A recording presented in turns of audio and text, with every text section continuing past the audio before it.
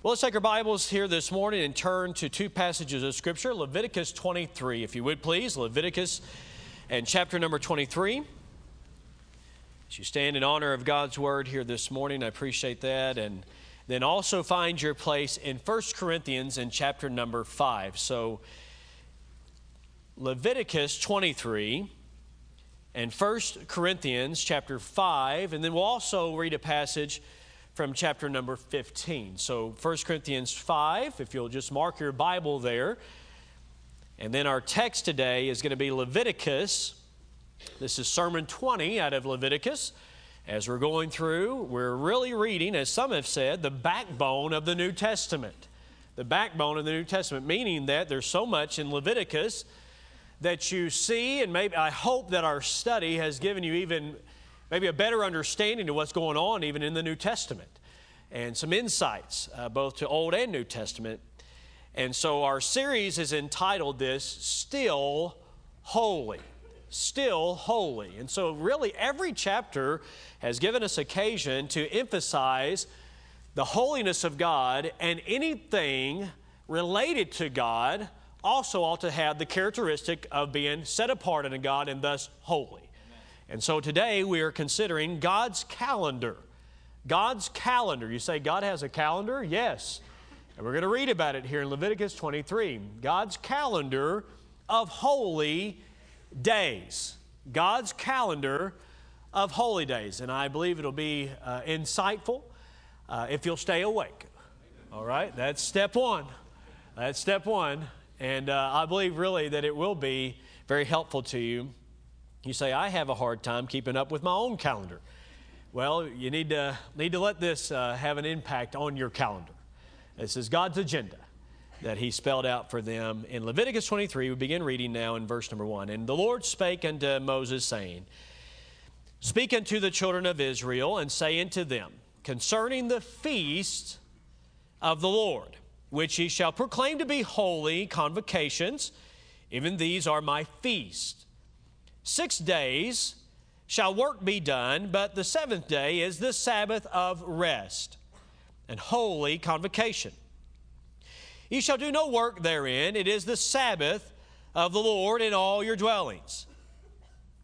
So that was a weekly observance. So now it gets in verse 4 to annual observances. These are the feast of the Lord, even holy convocations, which ye shall proclaim in their seasons. In the 14th day of the first month, at even, it is the Lord's Passover. And on the 15th day, so the following day of the same month, is the feast of unleavened bread unto the Lord. 7 days ye must eat unleavened bread. In the first day ye shall have an holy convocation. Ye shall do no servile work therein. But ye shall offer an offering made by fire unto the Lord 7 days. And in the seventh day an holy convocation. Ye shall do no servile work therein.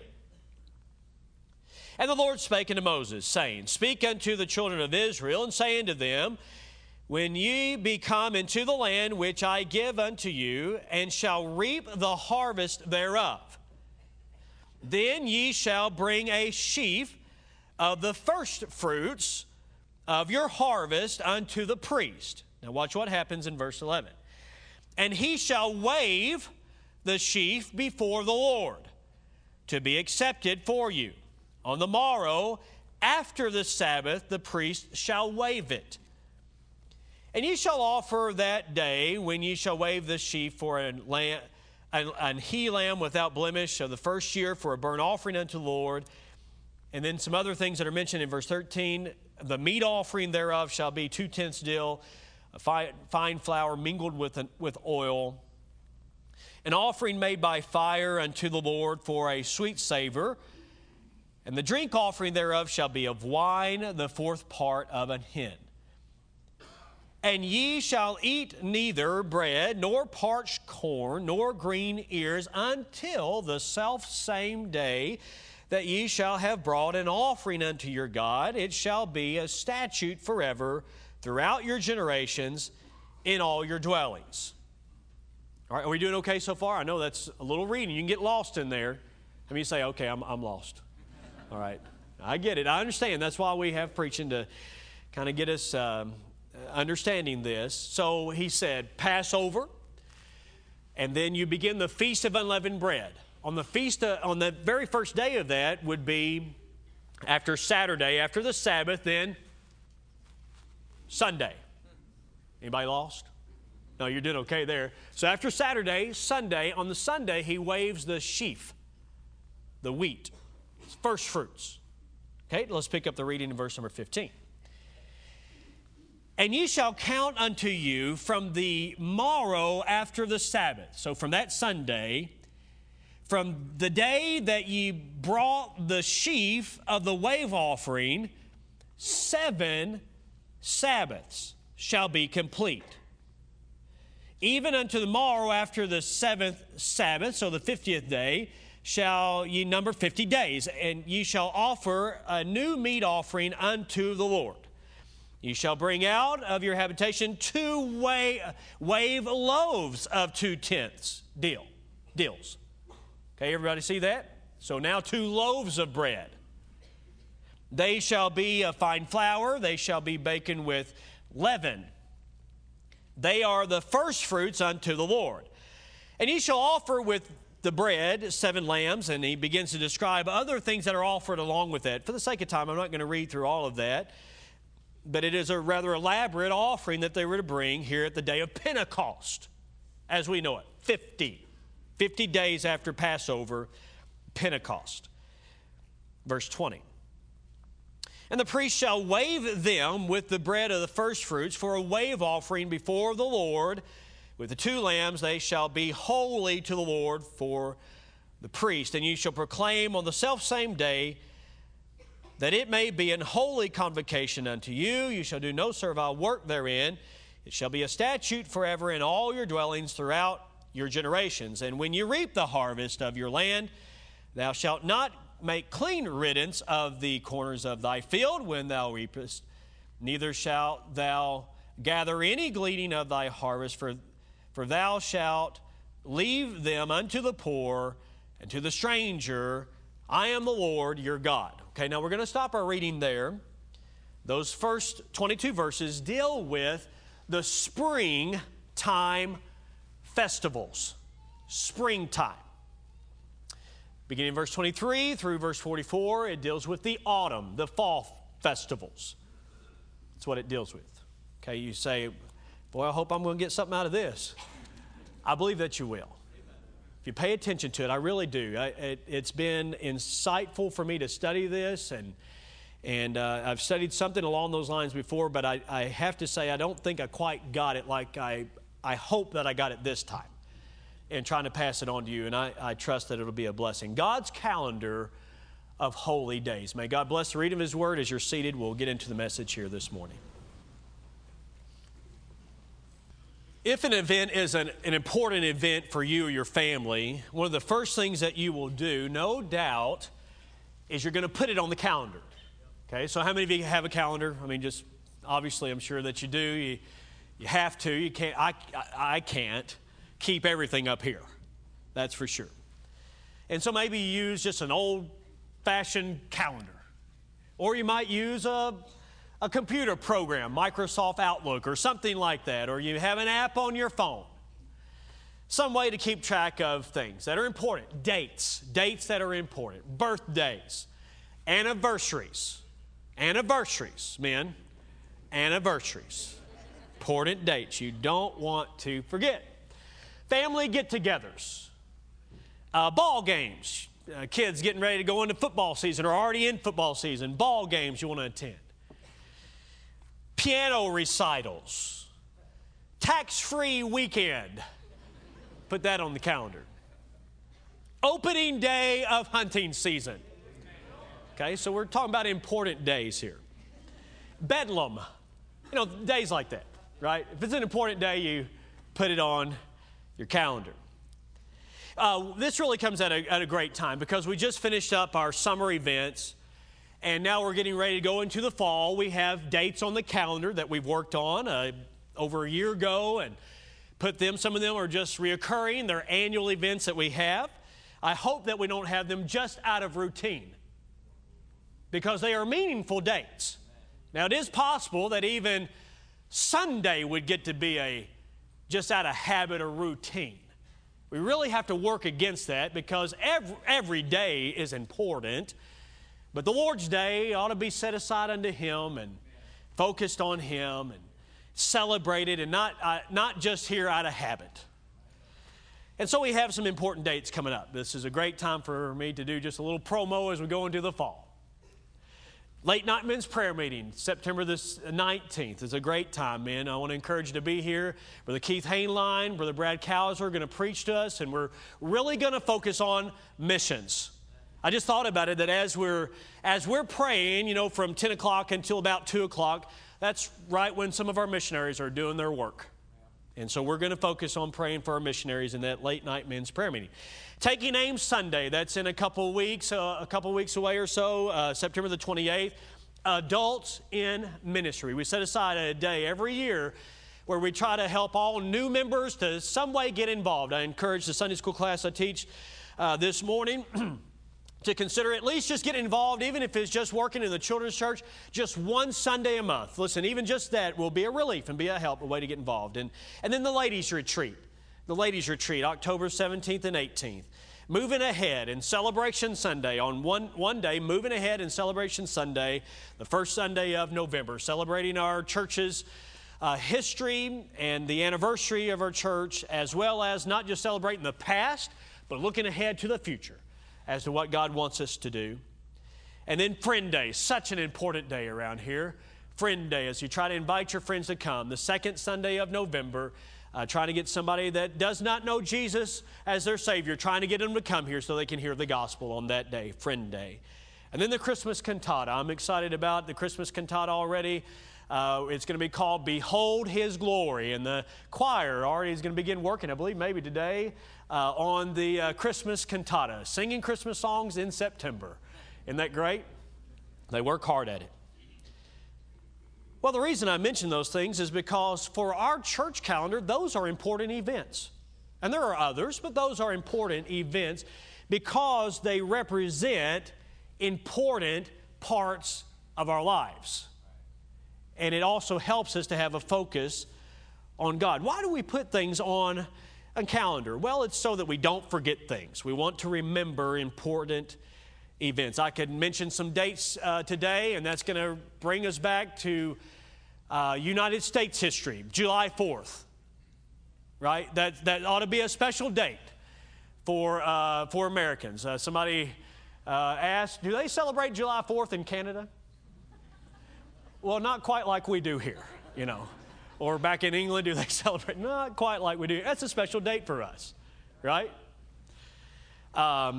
December 7th, a day that we all remember. And, of course, here we are right at September the 11th. I mean, some of these days, we have them on our calendar. Some of them, really, we'd rather not.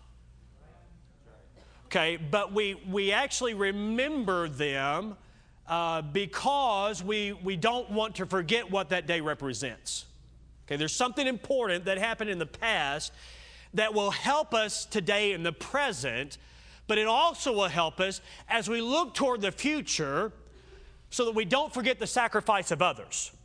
I just saw on the news last night, maybe you noticed this, and I did not catch exactly where it was, but firefighters climbing stairs in remembrance of the over 300 men who gave their life in service at 9/11. And so these men, they're looking back to September the 11th, and they're doing that today. And what it's communicating is this: what these men did then in their sacrifice was important.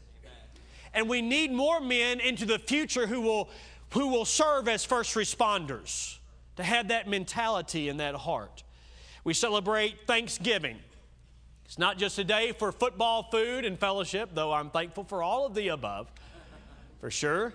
But we remember that God provided for our forefathers there on that first Thanksgiving meal. We remember, and we give thanks to God. Amen. We give thanks. And so we remember that, but then also as we celebrate Thanksgiving here in a couple months or so, we are doing this. We are saying, thank you, God, for providing for us this year. we are also saying this, God, we trust that you will take care of us into the future. So these important dates that have made their way onto our calendars, they help us to remember the past, they help us to be grateful and thankful in the present, and they also help us to get ready for the future. Okay, we do that with Christmas. We remember the Lord's birth. We are thankful for what He means in our lives today, and we believe that not only did He come then, but that He's coming again. Okay? See what these dates do? These are important dates. These are big rocks that we have here in the text. What I mean by that is a reference back, and I don't want to take a lot of time here just to go into this illustration in depth, but I heard about a professor who brought a clear jar, a rather large clear jar, to his class one day, a plastic clear jar, and he had it filled with big rocks. And he asked his college class, is this container, is it filled? And they said yes. And then he took gravel, and he poured that gravel into it and shook it down. And then he asked, is it filled? And they said yes.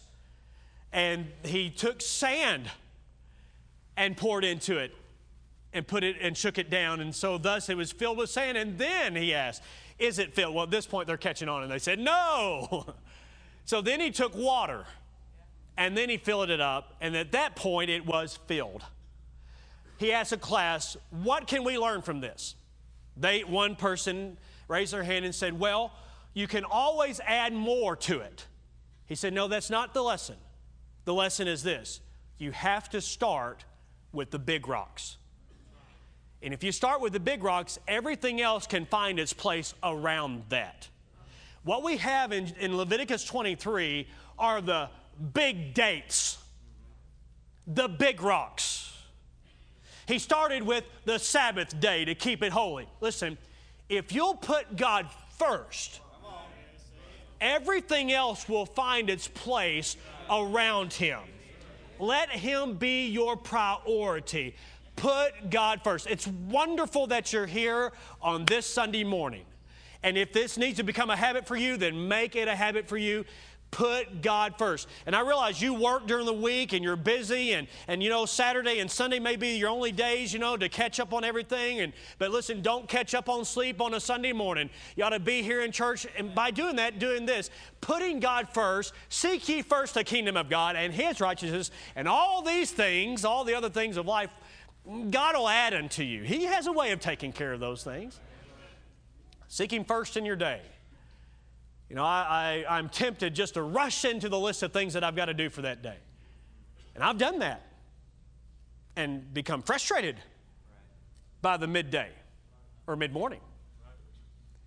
But then when I've begun on bended knee saying, God, I need your help, it's amazing how much more gets accomplished in a day like that. Why? Because you're putting God first. Okay? So we're talking today about these important dates in Israel's calendar. Important dates for the people then, and they have a bearing on your life today. A couple words that are used here that I want to just do some explanation and I want you to get. First of all, the word feast. The word feast may conjure up food. Somebody said last week we talked way too much about food.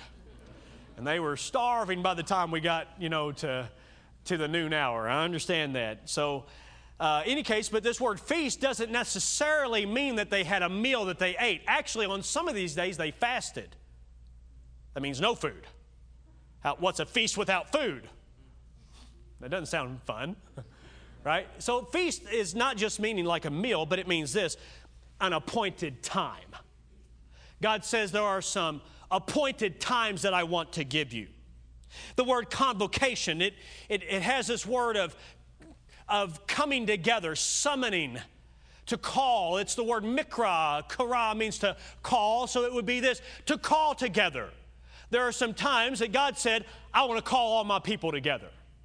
I want them to gather together on some holy convocation, some assembly times. God says, I want the people to get together on certain important dates. And depending on how you break these down, because some of them, like the Passover and the unleavened bread and the Feast of First Fruits, you could kind of combine some of those together. So depending on how you combine some of them, there's either 5 to 7 feasts that God said, I want you to observe. the Passover in the first month of their religious calendar would be our calendar month of March. And so they would observe Passover to remember how God delivered them from Egypt. And then along with that, the Feast of Unleavened Bread and the Feast of First Fruits. That's what we're going to talk about this morning. 50 days later, they would observe what we know as Pentecost. Pentecost, the Feast of Weeks. 7 Sabbaths, 7 weeks, 49 days plus one. The 50th day, you would celebrate the harvest, the first harvest. Then there was a break. Summer, as we know it, there would be a break there from early May until September. And in September, they would have the Feast of Trumpets to call them together. And then the Day of Atonement, and then the Feast of Booths, B-O-O-T-H-S, the feast where they would literally build a booth and they would live in it for a week to remember how that they came through Egypt. And basically, they had a week of camping out, is what they did, to remember how God provided for them in the wilderness. And so we're going to cover those later. It's just too much material to cover, of course, in one setting. Why did they do this? Why did God give them this?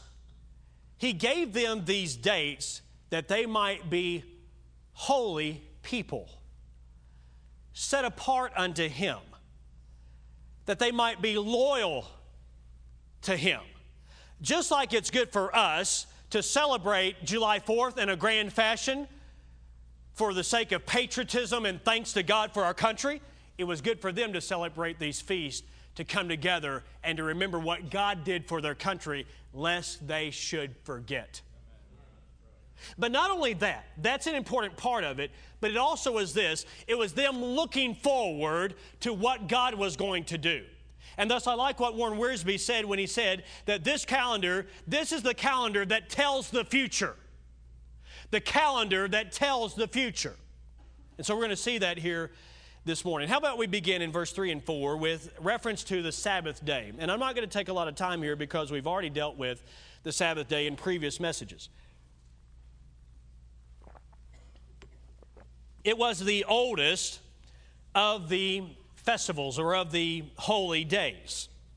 Actually, it dates all the way back to Genesis chapter number 2, when God worked and created all that is in those 6 literal days, not 6 ages, not 6,000s or 6 millions of years. No, nothing like that. 6 literal days. How can you be so bold to say that? Well, because it says it in the Bible. God says, just like I work 6 days, you work 6 days. That ought to settle it right there. So He said, 6 days you work, the 7th day you rest, because in the 7th day the Lord rested. The word rest there doesn't mean that He was tired and He had to get a break. Now, you work 6 days, okay, you work 1 day and you're ready for a break. Isn't that right? No, I think we all can identify with that. I mean, just work, gets you wore out. I remember what my granddad used to say, I'm not afraid of work. I can lay down and go to sleep right beside it, So I'm glad for people that work hard. God says, I want you to work hard. It's good to work hard, but I want you to have a day set aside when you rest, when you cease from your normal work. You cease from your normal activities to do this. Get your minds back on me. Reflect on what I've done. The rest, but it's bigger than that. The Sabbath day was pointing somewhere.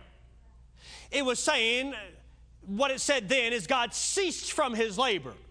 God ceased. He rested. What the Sabbath day is doing is it is a day of rest. And listen, here's the point. We find our rest in the Lord. Amen. You find your rest in the Lord. The entrance of sin and selfishness and pride disrupted the rest that we can have in God. And so God was at work, and in the work of redemption, and then this, okay? Now, I'm moving rather quickly here this morning, and trusting that you're following me, that Jesus on the cross said this, it is finished. Amen. What that means is that it has ceased. The work of redemption is complete. in creation, 6 days God created everything, and he ceased. He said, it is finished. That was the work of the first creation. The work that is necessary for the new creation. What new creation? That you might be born again. That new creation, that you might become a new creature. Jesus said on the cross, it is finished. The Sabbath day pointed to that rest that you and I can have now, that we are in Christ. We don't do works in order to be saved, but here's what we do. We rest in what Jesus did for our salvation.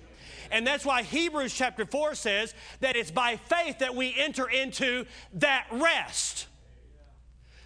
So that's why today that's why we're gathering today and not on Saturday. Because the Sabbath served its purpose. It pointed forward to Christ. Now that that is complete, we are no longer obligated to observe the Sabbath, which, by the way, the Sabbath was a sign for the Jews. It's a sign of the covenant, a sign of their relationship.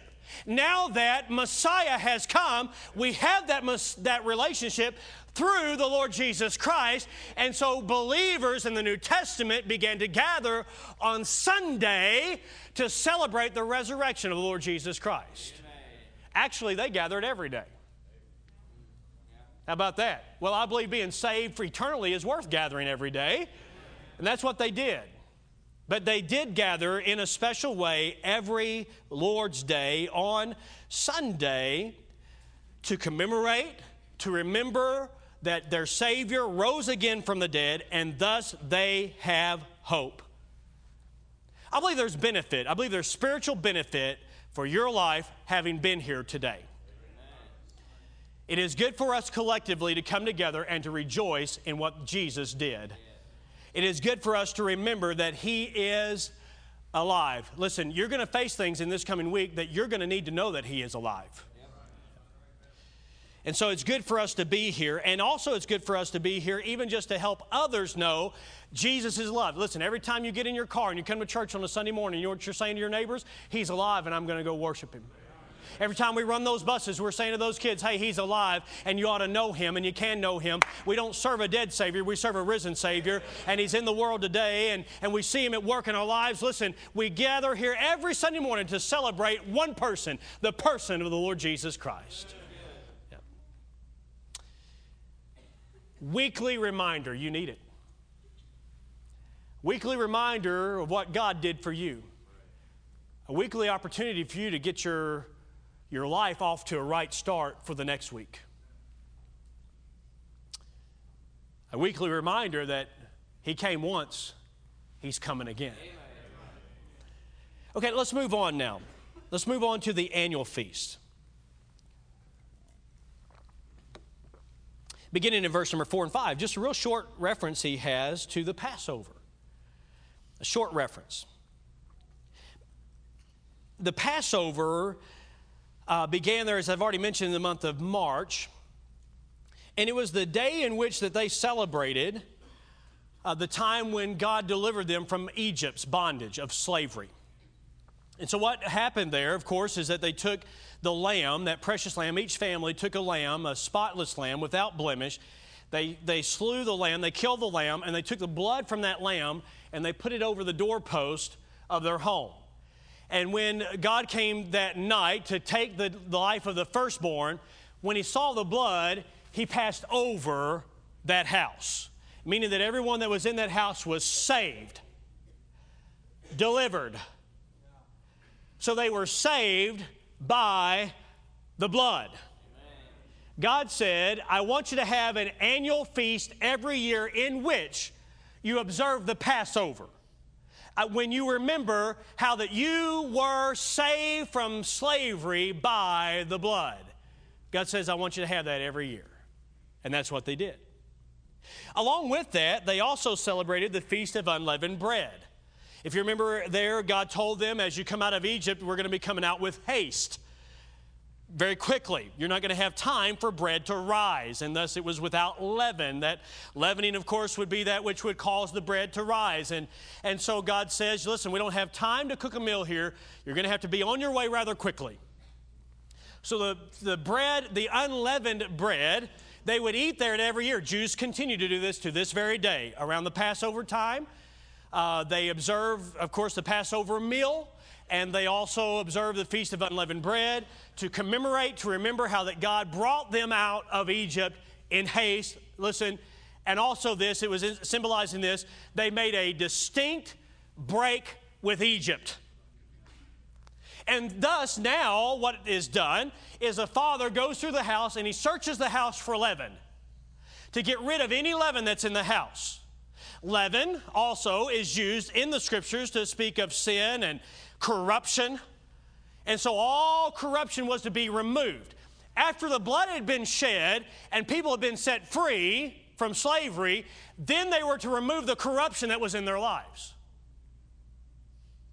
This sounds like it might get into some preaching. Okay? Blood's been shed, you can go free. When you go free, you get the corruption out. Amen. You make a distinct break with where you came from. Make a distinct break from Egypt. Getting out of there, not taking anything with you except what he told him to take, and thus they made that distinct break, and thus the Feast of Unleavened Bread. All right, how about we turn to 1 Corinthians chapter number 5 just to get some New Testament insight here on this.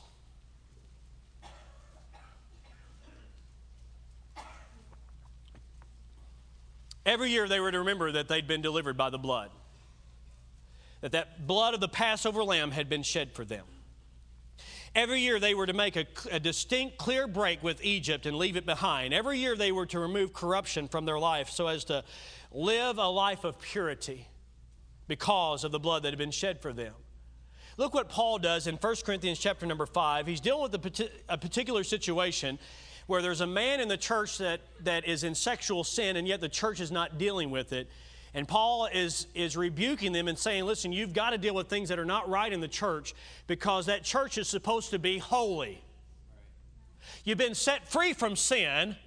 Corruption's got to be out.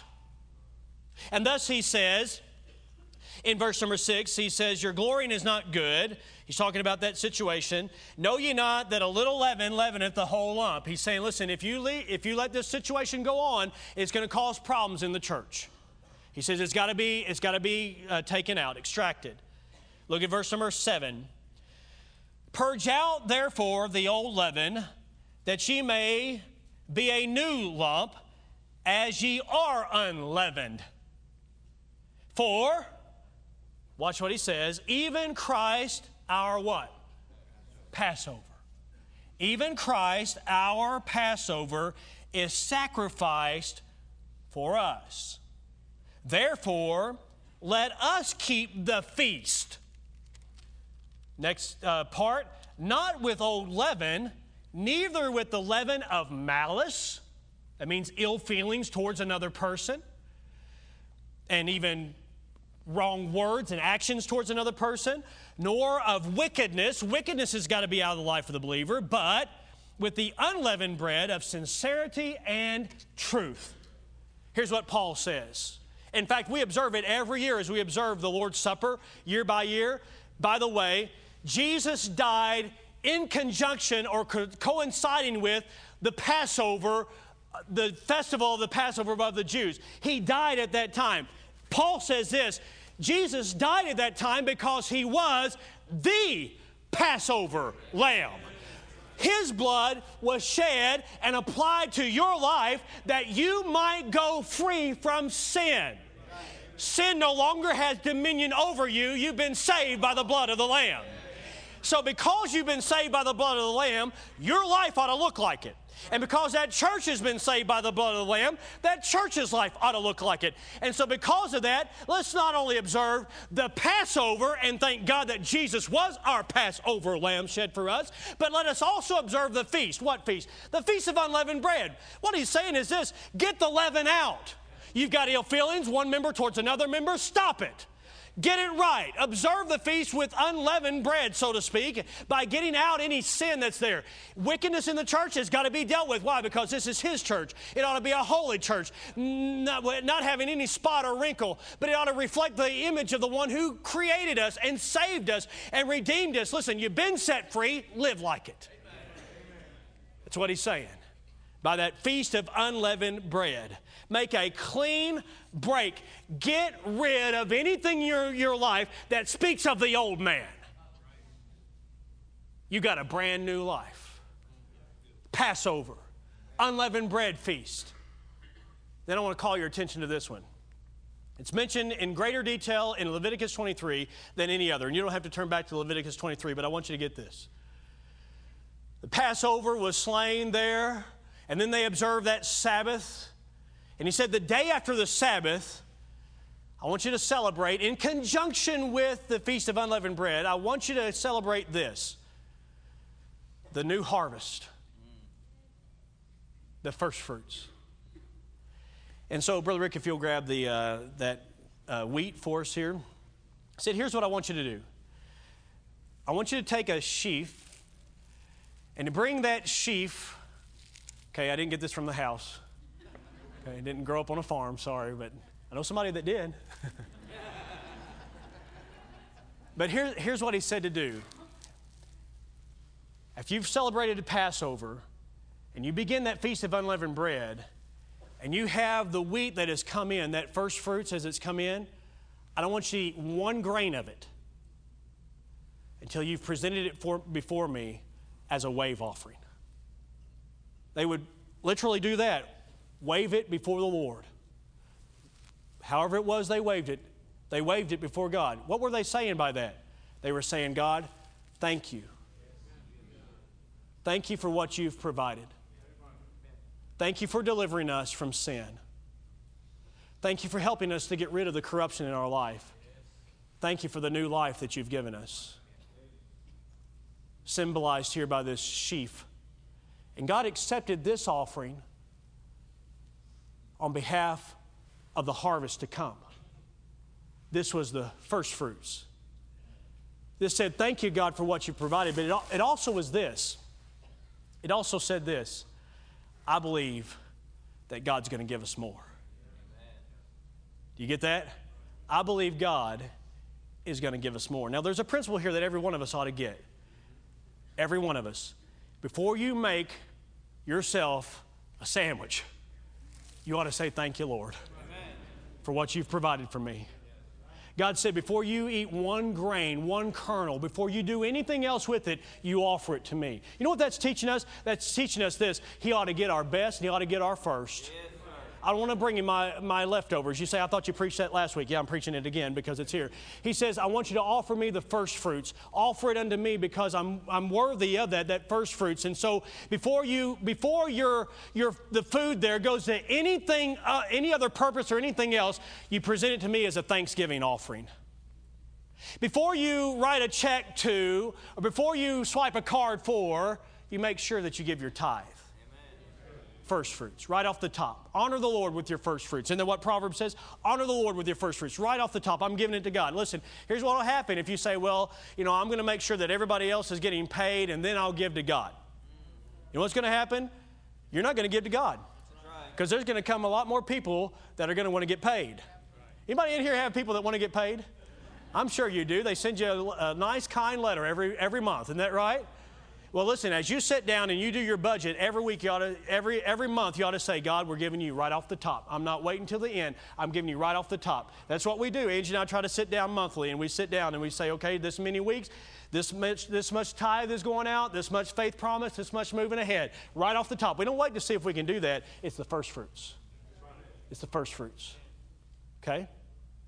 I want you to see in 1 Corinthians 15, though, how Paul used the first fruits. This is pretty awesome. 1 Corinthians 15, just turn over a few more pages in 1 Corinthians chapter number 15. If you know 1 Corinthians 15, then you already know where I'm going, but act like you don't, okay? So 1 Corinthians 15, and look what he says here in 1 Corinthians 15.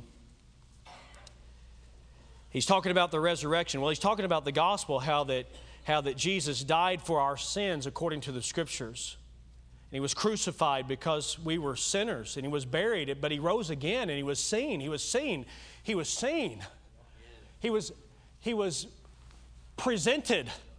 He was seen. He was seen of Cephas. He was seen of the apostles. He was seen of over 500 people at one time. He was revealed. When was he revealed? When was he manifest? On Sunday, the day after the Sabbath day. He was presented. Okay, as what? Well, look down in chapter 15 and verse number 17. If Christ be not raised, your faith is vain. Ye are yet in your sins. Then they also which are fallen asleep or that have died in Christ are perished. If in this life only we have hope in Christ, we are, of all men, most miserable. You know what he's saying? If he's still dead, and he's supposedly the Messiah, we're miserable. If he did not rise again. Oh, I love verse 20 though, don't you? But now is Christ risen from the dead. He is alive, my friend. Now is Christ risen from the dead. Oh, and watch this. And become, thus, say it with me, the first fruits of them that slept. And then he goes on. I mean, he's using, you know what he's doing? He's going all the way back to Leviticus, the backbone of the New Testament. And he's saying, you know, like in the Old Testament, how that you had the Passover when the lamb was slain for the sins of the people that they might go free from slavery. And you know that the unleavened bread and all that was involved in that. But you know also on that day after the Sabbath, how that they would raise and hold up there and wave before God that sheaf as a first fruit, indicating that there would be more to come. He said, now is Christ risen and become the first fruits. The first fruits of who? The others who are going to die and be buried. Someday you're going to die and you're going to be buried unless Jesus comes again before you die. And he's saying this, he was the first fruits. That indicates this, there's more to come. Someday the trumpet is going to sound and we who are the later fruits are going to rise just like he did. That's what Paul is saying. By the way, I don't think it was any coincidence that it was on Sunday that priest was supposed to wave it, saying there's the possibility of new life here. There's the promise of new life here. There's the evidence of new life here, and thus there is hope. Yes. Amen. 50 days later. So, Brother Rick, let me just have you stand here, if you would. I'm losing a little bit here, but okay. So 50 days later, he said, I want you to observe this. 50 days later, you observe Pentecost as we know it, the Feast of Weeks. You take 2 loaves of bread. Okay, now what's the difference between, the obvious difference between this and these? This has been harvested and prepared and ready to serve, and this is leavened. Unleavened? Leavened. He says 50 days later, I want the priest to take these 2 loaves of bread, of flour, been prepared, and here's what I want him to do. Wave them before the Lord. What were they doing 50 days later? Well, this was the first harvest. Again, this was the people saying this, God, thank you. Thank you for what you've provided. You gave us the first fruits, and we gave that to you. And now you've provided these 50 days. We've harvested our grain, and we've prepared it, and we've put it in the oven, and it's risen, and now we're going to be able to sit down and eat, and we want to give you thanks. That was the day of Pentecost. The day of Pentecost was the harvest of the first fruits. Well, Sam, you mind to come and just hold this here?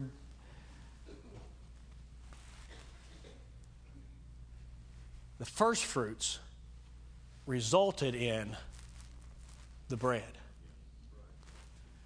Do you think it's any coincidence that Jesus said, tarry in Jerusalem and wait for the promise of the Father? Do you think it's any coincidence that it says in Acts chapter number 2 and verse number 1, and when the day of Pentecost was fully come, the Holy Ghost came on them, and they spoke with other tongues, other known languages, by the way, other tongues, and they gave witness. What was that? That was on the day of Pentecost. What was this? The first fruits of those that would rise again. What this is the fact that Jesus rose again from the dead is where the church started, in the sense that it began with Jesus. Listen, I want to be very clear here.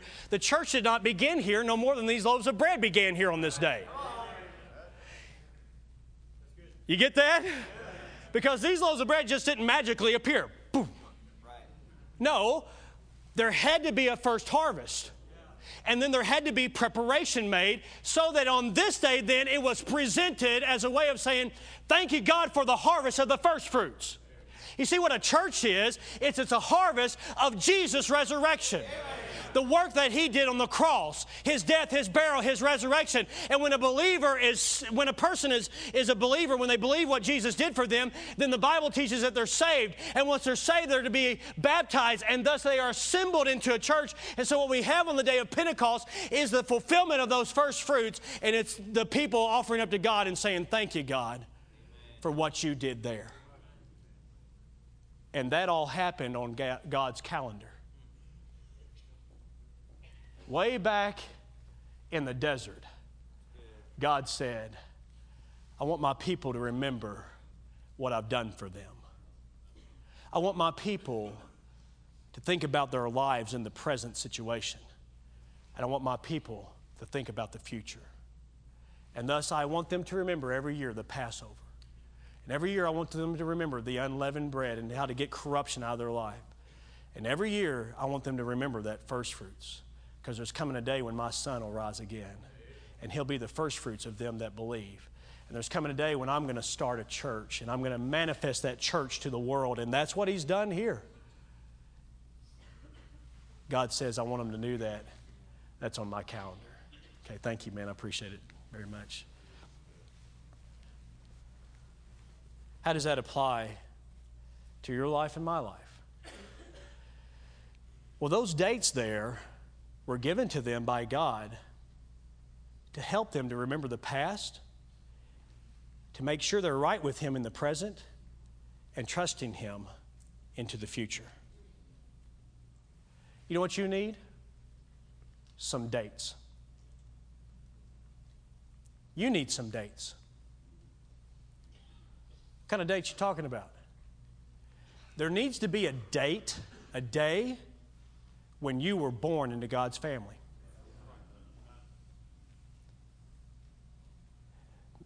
Many of you may not be able to remember exactly what day specifically it was that you were saved, but you remember the occasion when you were born again. When you trusted Jesus as your Savior. For me, it was April the 1st, 1984, April Fool's Day. That's hard to forget. But I'm so thankful God was not playing a trick on me. I know for sure I was saved on that day. You know what I do every year? Every year when April 1st comes around, I remember the day as an 8-year-old when God dealt with my heart and showed me that I was a sinner and that Jesus died for me. I'd heard that, no telling how many times. But on that day, I understood it.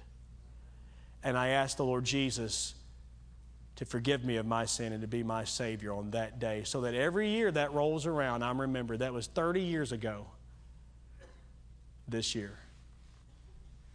I remember that day. I remember another day. I remember a day as a young teenage young man struggling in sin. And I remember a day there where you say, well, I thought you were saved. Yes, but saved people still sin. I remember the day there where I came before God and I said, God, I need you to work in my life. I know that you're at work.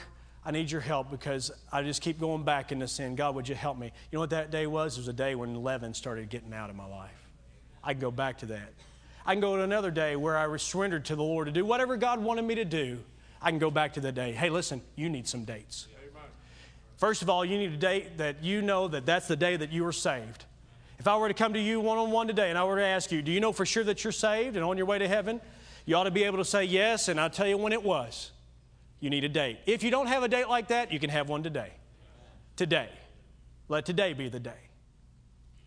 Then you need a day when you are just turning your life over to the Lord, dedicating your life unto Him. It's as though you're coming before God and waving your life, so to speak, before God and say, God, take my life and use me, help me, dear God, in these various areas. Hey, listen, you need a date when you're baptized. You need a date when you join the church. You need a date when you're serving God. You need some dates. And every year we have dates that are in our church calendar to remind us of some things that are important. We have a missions conference coming up in March. You know why we have that every year? To remind us that God has given us a very important mission as the church that He has started. A very important mission to evangelize the world. And then we have some other important dates in our calendar. Dates such as a vacation Bible school. You know why we have that date? Is a date to remember this, that kids need to hear the gospel. And kids need to be saved. And kids need to be growing in faith. And we have a youth camp. And we have a youth conference. And we have a men's advance and a ladies retreat. You know what that's saying? That's saying this. Those are some days when you ought to stop. Sometimes when you ought to stop and look back at what God has done, look at what God is doing, and look ahead and say, I'm going to trust Him into the future. You need some dates, some reminders. You need a weekly reminder. Thank you, Lord, for the first fruits, the resurrection of Jesus Christ. I've got hope because of the resurrection. You need that weekly reminder to say, God, there's some things in this heart of mine that need to be out. Some ill feelings, some bitterness, some lust, some doubt, fear.